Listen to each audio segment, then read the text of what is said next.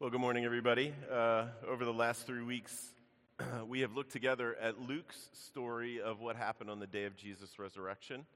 And this morning, we're going to start a short series that will take us right up to Pentecost on the meaning of Jesus' resurrection for people like you and me. And we're going to do that by looking at a few places in Paul's letter to the church in Rome. So we'll start that right now. Read from Romans 4 for us, verses 16 through 25. That is why it depends on faith, in order that the promise may rest on grace and be guaranteed to all his offspring, not only to the adherent of the law, but also to the one who shares the faith of Abraham, who is the father of us all. As it is written, I have made you the father of many nations, in the presence of the God in whom he believed, who gives life to the dead and calls into existence the things that do not exist. In hope, he believed against hope, that he should become the father of many nations, as he had been told. So shall your offspring be. He did not weaken in faith when he considered his own body, which was as good as dead, since he was about 100 years old. Or when he considered the barrenness of Sarah's womb. No unbelief made him waver concerning the promise of God, but he grew strong in his faith as he gave glory to God, fully convinced that God was able to do what he had promised. That is why his faith was counted to him as righteousness. But the words, "it was counted to him," were not written for his sake alone, but for ours also. It will be counted to us who believe in him who raised from the dead Jesus our Lord, who was delivered up for our trespasses and raised for our justification. This is God's word, and it's given for our good. Let me pray for us. Father, we just sang together that we are turning unfilled to you again. And you know the condition of our hearts as we sang those words. You know if we even were thinking about it while we sang it. We ask, Father, that you would help us gently or powerfully, whatever's needed by your Spirit, to be convinced that that's true, that we need you for food and drink, that we need you for bread and life. So, Father, help us as we think about this word. Draw us close to the word who bears our flesh, who is with you now. We pray this in his name. Amen.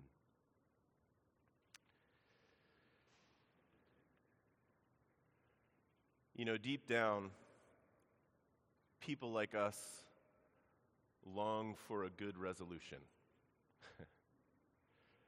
You know, we don't like loose ends. We don't like endings that feel hopeless. We don't like endings that feel untrue. You know, stuff doesn't always need to end in sunshine, but we feel unsettled when things end in ways that don't make any sense. It is that longing for good resolution, for instance, that makes Shakespeare's tragedies work. Even though they all end like in a terrible mess at the end, the way that things get there feels true. It feels like they couldn't have ended in any other way. Right, that longing for a good resolution is why when sometime in the summer of 1980, I walked out into the harsh sunshine after seeing a matinee of The Empire Strikes Back.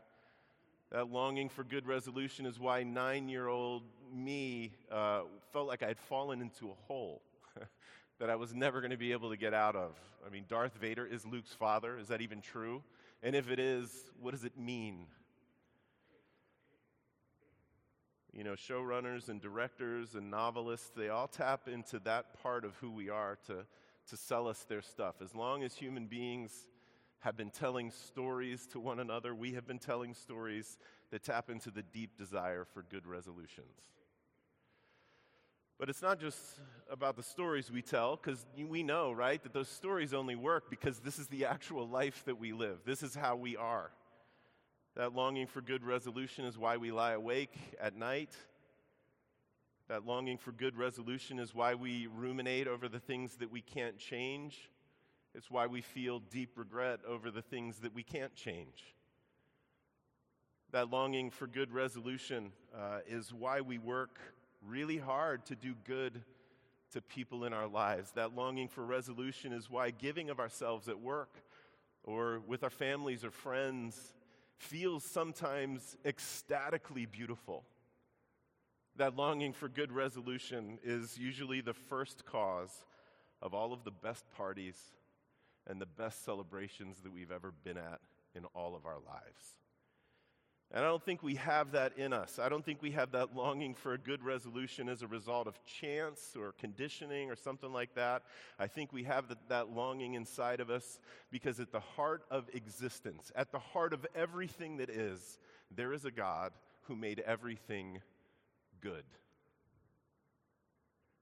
He made humans very good. He made us to experience each other as very good. He made us to experience the rest of creation as very good. He made us to enjoy Him forever. We were literally made for good resolution.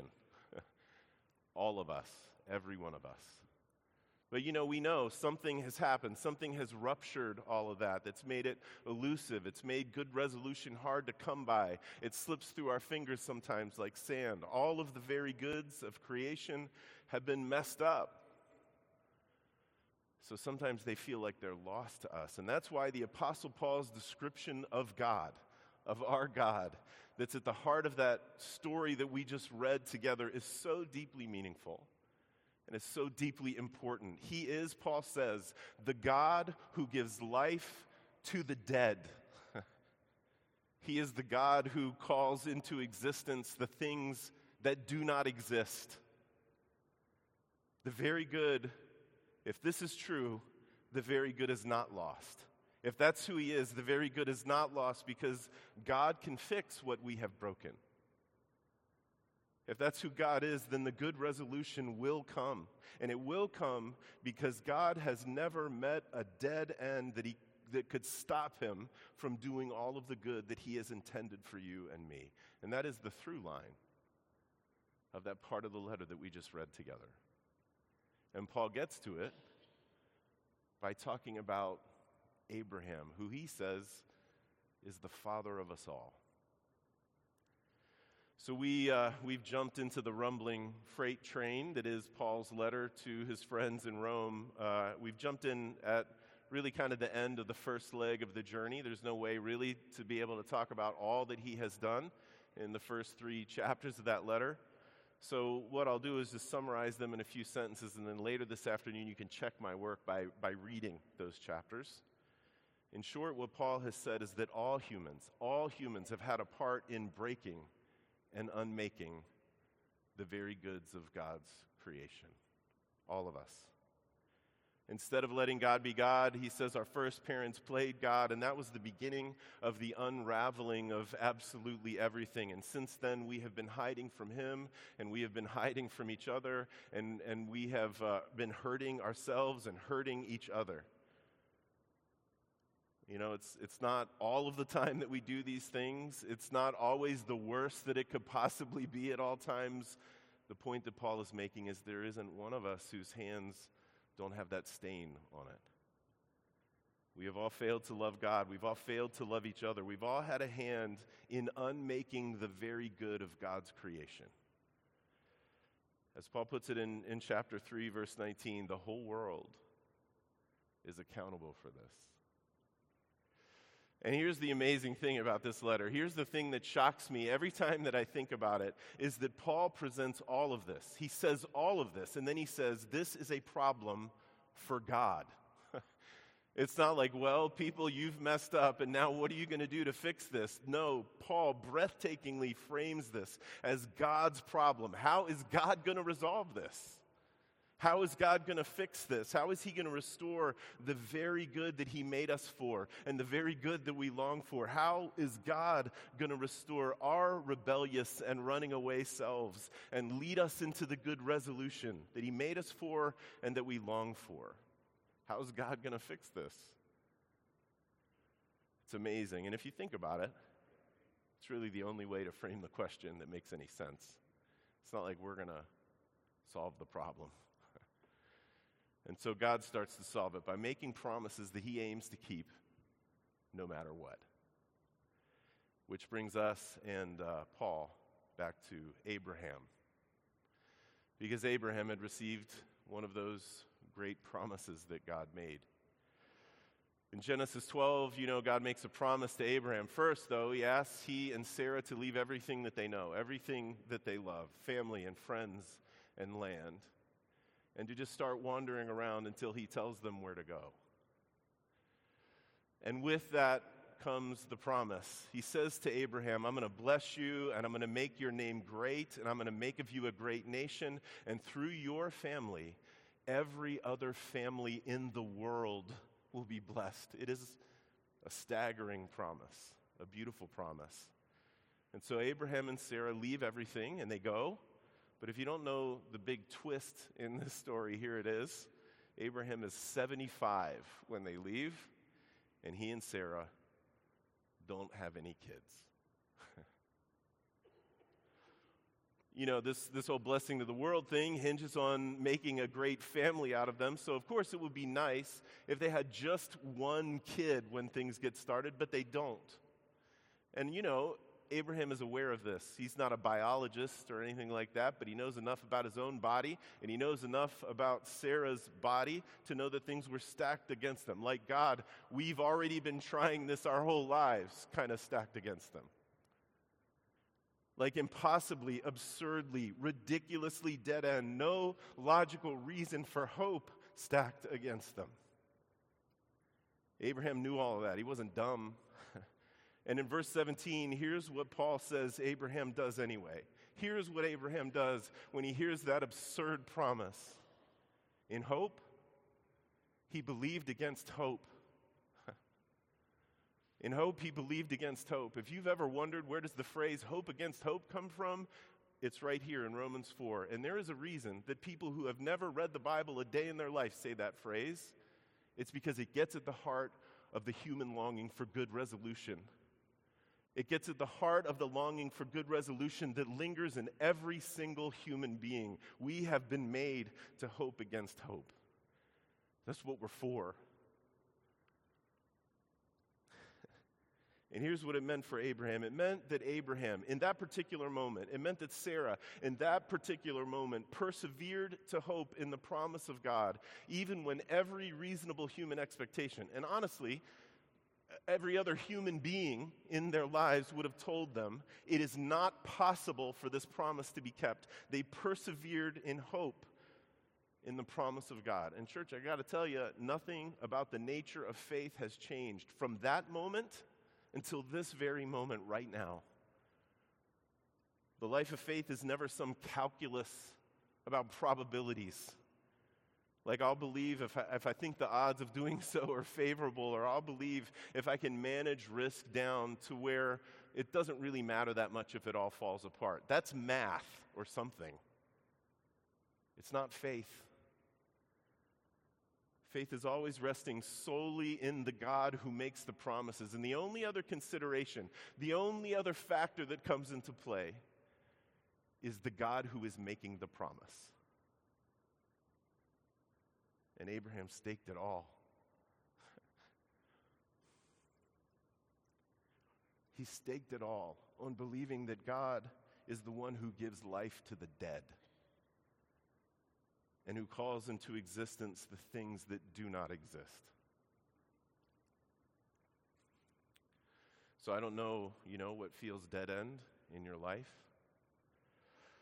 I don't know the places at which you feel like you've reached the end of your rope, physically or mentally or spiritually. I don't know. I've got my own list of stuff in my own life. I don't know the relationships you feel like you've messed up so badly that they're beyond repair. I don't know about the addiction you feel imprisoned by. I don't know the stuff that keeps you awake at night with regret. But I do know that there is a God who gives life to the dead. There is a God who can call into existence things that do not exist. And I know that he has made us for him, and I know that he has made promises to us. And it is his voice that you hear. It is his voice that you hear, calling you to faith, calling you to rest in him. Every longing that you have ever had for good resolution in your life, I'm telling you, it's his voice. It's him. Now listen, it's not like Abraham didn't wonder about things from time to time. Of course he did. He didn't have some otherworldly faith. He had a deeply human faith, the kind of faith that you and I might have. In fact, it's one of those moments of wavering, actually, that Paul is drawing from here in Romans 4.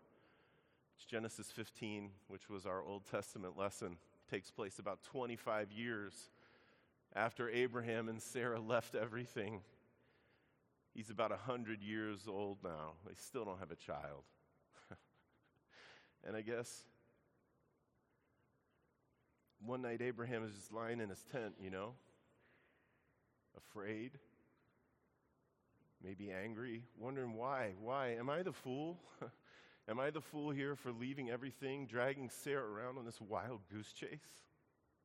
And God slips up to him in a vision and starts talking. He says, "Don't be afraid, Abraham. I'm your shield." And Abraham says, "Well, okay, God, but what are you going to give me? For I continue childless. Like God needed to be reminded about how things were working out." And God's response, of course, is not to say to Abraham, "Okay, I'm fed up with you. That's the last straw. I'm going to find someone else to make a great nation out of." No, his response to Abraham is all of grace. He takes Abraham outside into the night, and there on that great dark plain, he tells him to look up into the sky, and it's flooded with stars. And he says, "Number them, Abraham. Count them if you can.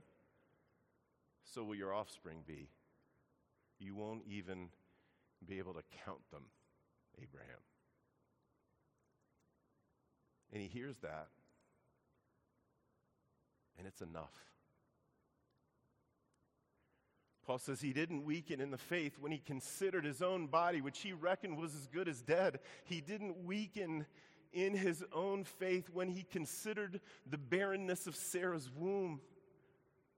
No unbelief, Paul says, made him waver concerning the promise of God. Abraham, in that moment, looking out at the stars, was fully convinced that God would be able to do what he had promised he would do.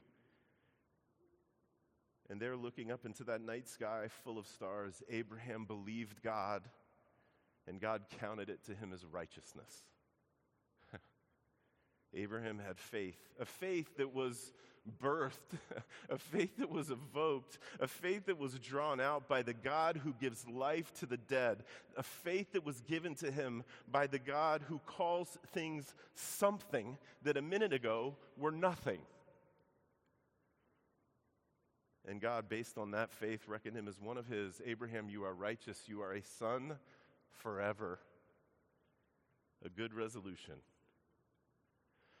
which leads to a host of other good resolutions, like a son and a great nation, and one day an even greater son. So this is the story that Paul tells to his friends in Rome. It's a story about the lavish grace of God. It's a story about the calling out of Abraham's faith so that he would be opened up to that lavish grace. And in verse 23, Paul effortlessly ties that story back into the problem that he had spent 3 chapters saying that God has. The one we talked about. How is God going to fix this?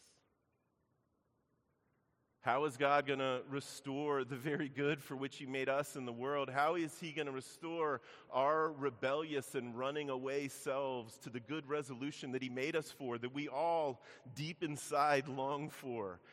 And Paul says like this: "But the words that was counted to him were not written for Abraham's sake alone, but for ours too. It will be counted to us who believe in him who raised from the dead Jesus our Lord, who was delivered up for our trespasses and raised for our justification."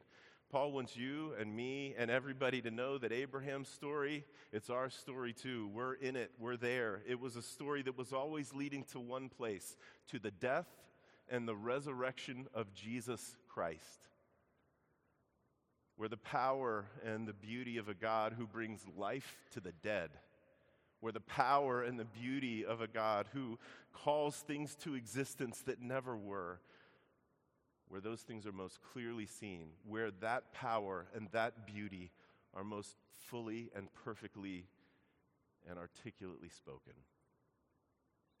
The death and resurrection of Jesus, that's how he'll solve the problem.